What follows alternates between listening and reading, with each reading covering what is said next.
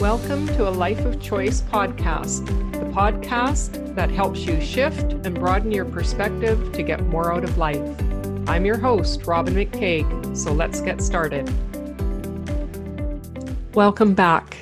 This week I've been thinking about clutter and declutter, and I don't know about you, sometimes when we have a place where we don't have to think about someone coming over, then we can have the clutter pile up. And that's what I found for myself at the beginning of COVID. It was like, oh, I'll just leave that pile of books here or there. And my dining room table was filling up with stuff, and my side table in the living room. And with these different things that I had the intention of getting to and wasn't necessarily getting to them.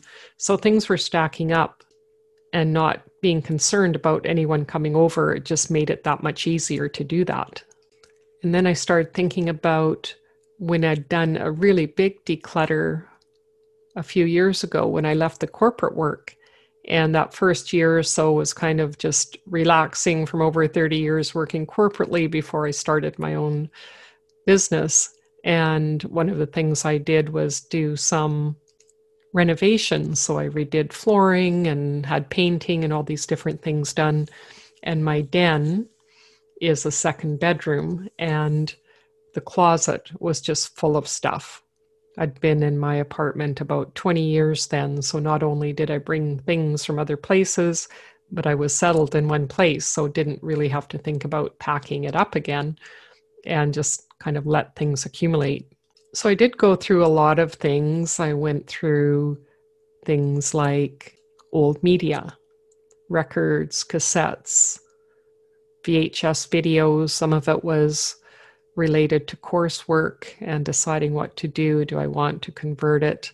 I bought a little converter thing that you could put to the computer if I wanted to keep things, and spent time figuring out what is left that is valuable, whether to me or to someone else, checking things out like records on eBay or Craigslist or different collector sites to see whether it was worthwhile to sell them or just give them away. And I ended up making $400 by taking records and an old turntable and an amp to one of the local record stores that has new and old things in it. And it was kind of fun because I had stuff back from the 60s and 70s, some really good records, and he was impressed in how good they looked for the years, though some of them, like Rolling Stones and different things that had been listened to a lot, certainly weren't 100%, but still in really good shape. So it was kind of fun talking to people and going through this process, and then also going through the process of letting go from a sentimental point of view. So one of the things that I had collected was collector plates. So I had two series through Norman Rockwell, and one was the Rediscovered Women series. And what would happen is I would have a frame and then put the plate inside the frame, and then it would be on my wall as decoration. And this is something that people used to collect. And that went out of favor, just like any trend. But I thought they were valuable, and I held on to them a bit too long. And then by the time I had let go of them emotionally and knew that I could keep that feeling for myself without these reminders of family and connection, they weren't worth anything. They were basically being sold for nothing. And so I ended up donating them to a local thrift shop, and the money comes to our local hospital. So it was a really good way to let go of it and feel content and be able to begin to feel more space in my place. And that's the thing with clutter and decluttering. There are energetics around everything that we do. Everything is energy. And so clutter has effects on all parts of us: mental, emotional, physical, and spiritual. So for example, with Feng Shui, there's lots of different theories and ways of looking at clutter. And in whatever system you look at, there is always that feeling and talk about chaos, overwhelm when we have clutter. Our mind likes organization, and when we can have that spaciousness, when we can have that clear space, then we're not having that in the back of our mind with thinking, I need to do this, or where is that? And it can be very emotionally draining, as well as mentally, because when you're looking for something, and I know that there's all those sayings about a messy desk, and I am one of those people where I do have different piles, and most of the time I do know where things are. It doesn't look maybe the same way, organized the same way someone else would, but I have basically my own organizational system. So that can be very personal. The one that is mainly focused on is the physical, and it is true. It's if you want something new in your life, you have to leave the space in order to have it be available to bring in something new.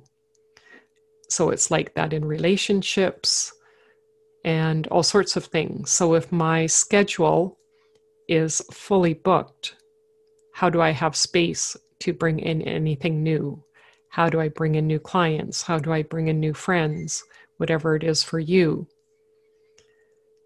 So there's that place of reviewing on an ongoing basis. What is the clutter that you're feeling? From a spiritual perspective, is there something that you're reaching for and you're doing a lot of different things with different practices? There's so many different theories and ways of looking at spirituality. Are you spending, too long in the morning? Are you spending an hour or more just on that because you have built up so many practices? And it's a type of clutter in itself. So what do we need to get started in the day? Yes, we do need practices. We do need to connect to our spirit and have some practices during the day where we do connect. That can be as simple as some deep breathing exercises where you reconnect to yourself, mind, body, and spirit, for example. And it's so easy to get carried away, especially in times where we're spending more time at home and more things are available to us. So it's kind of interesting because I remember when I did that decluttering, how much better I felt. There was still a lot to do, and it took me actually probably a good year and a half to go through everything. And one of the big pieces I did, which was a big emotional piece, was around photo albums. And I love to take pictures, and I was late getting to digital.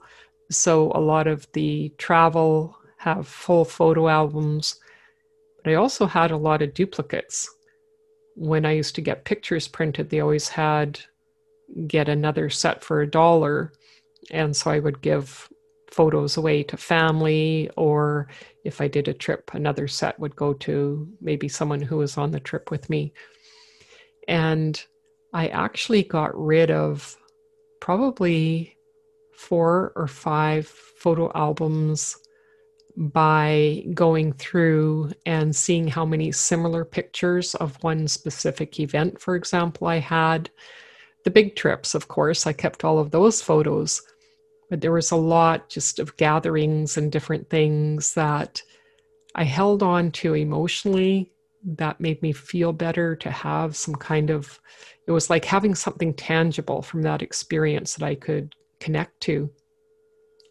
And then I could release it. It's like, I don't need that anymore. I feel comfortable enough in myself and how I can take care of myself that I don't need that many reminders. And how often do I actually look at these photos? Yes, I want to keep some, but it was really interesting to go through and then just take out some pictures and get rid of others and just really pare that down. And I know one of the things for me through COVID has been more awareness of what am I bringing into my home? Do I really want to bring it in and be responsible for this item? Is it something that I need on a short-term or long-term basis? What can I continue to let go of? and our body changes over time. And I actually have a friend who does a closet redo and helps you look at, your style and what you wear and how you put it together and all of that. And so we spent quite a few hours actually going through my closet.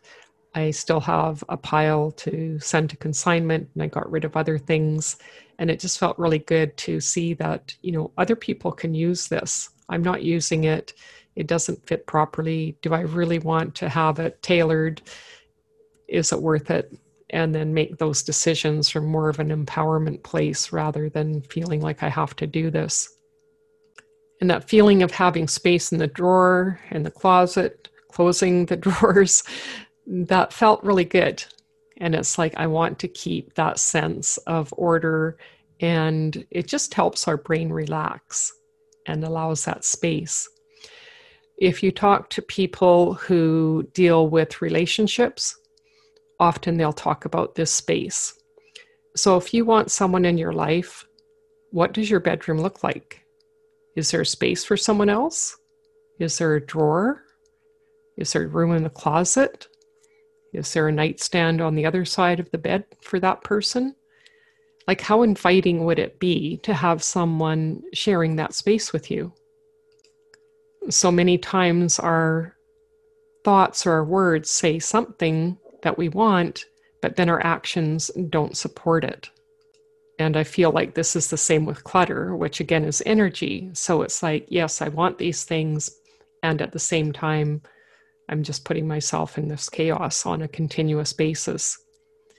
And there's lots of theories too around making your bed. And it's similar. If I'm starting the day off being organized, making my bed, having it look organized, and I'm walking away and I'm not thinking about it, that gives me more brain power, more energy, more whatever I need to focus on other things during my day. It's the same with the dirty dishes in the sink or not putting things away.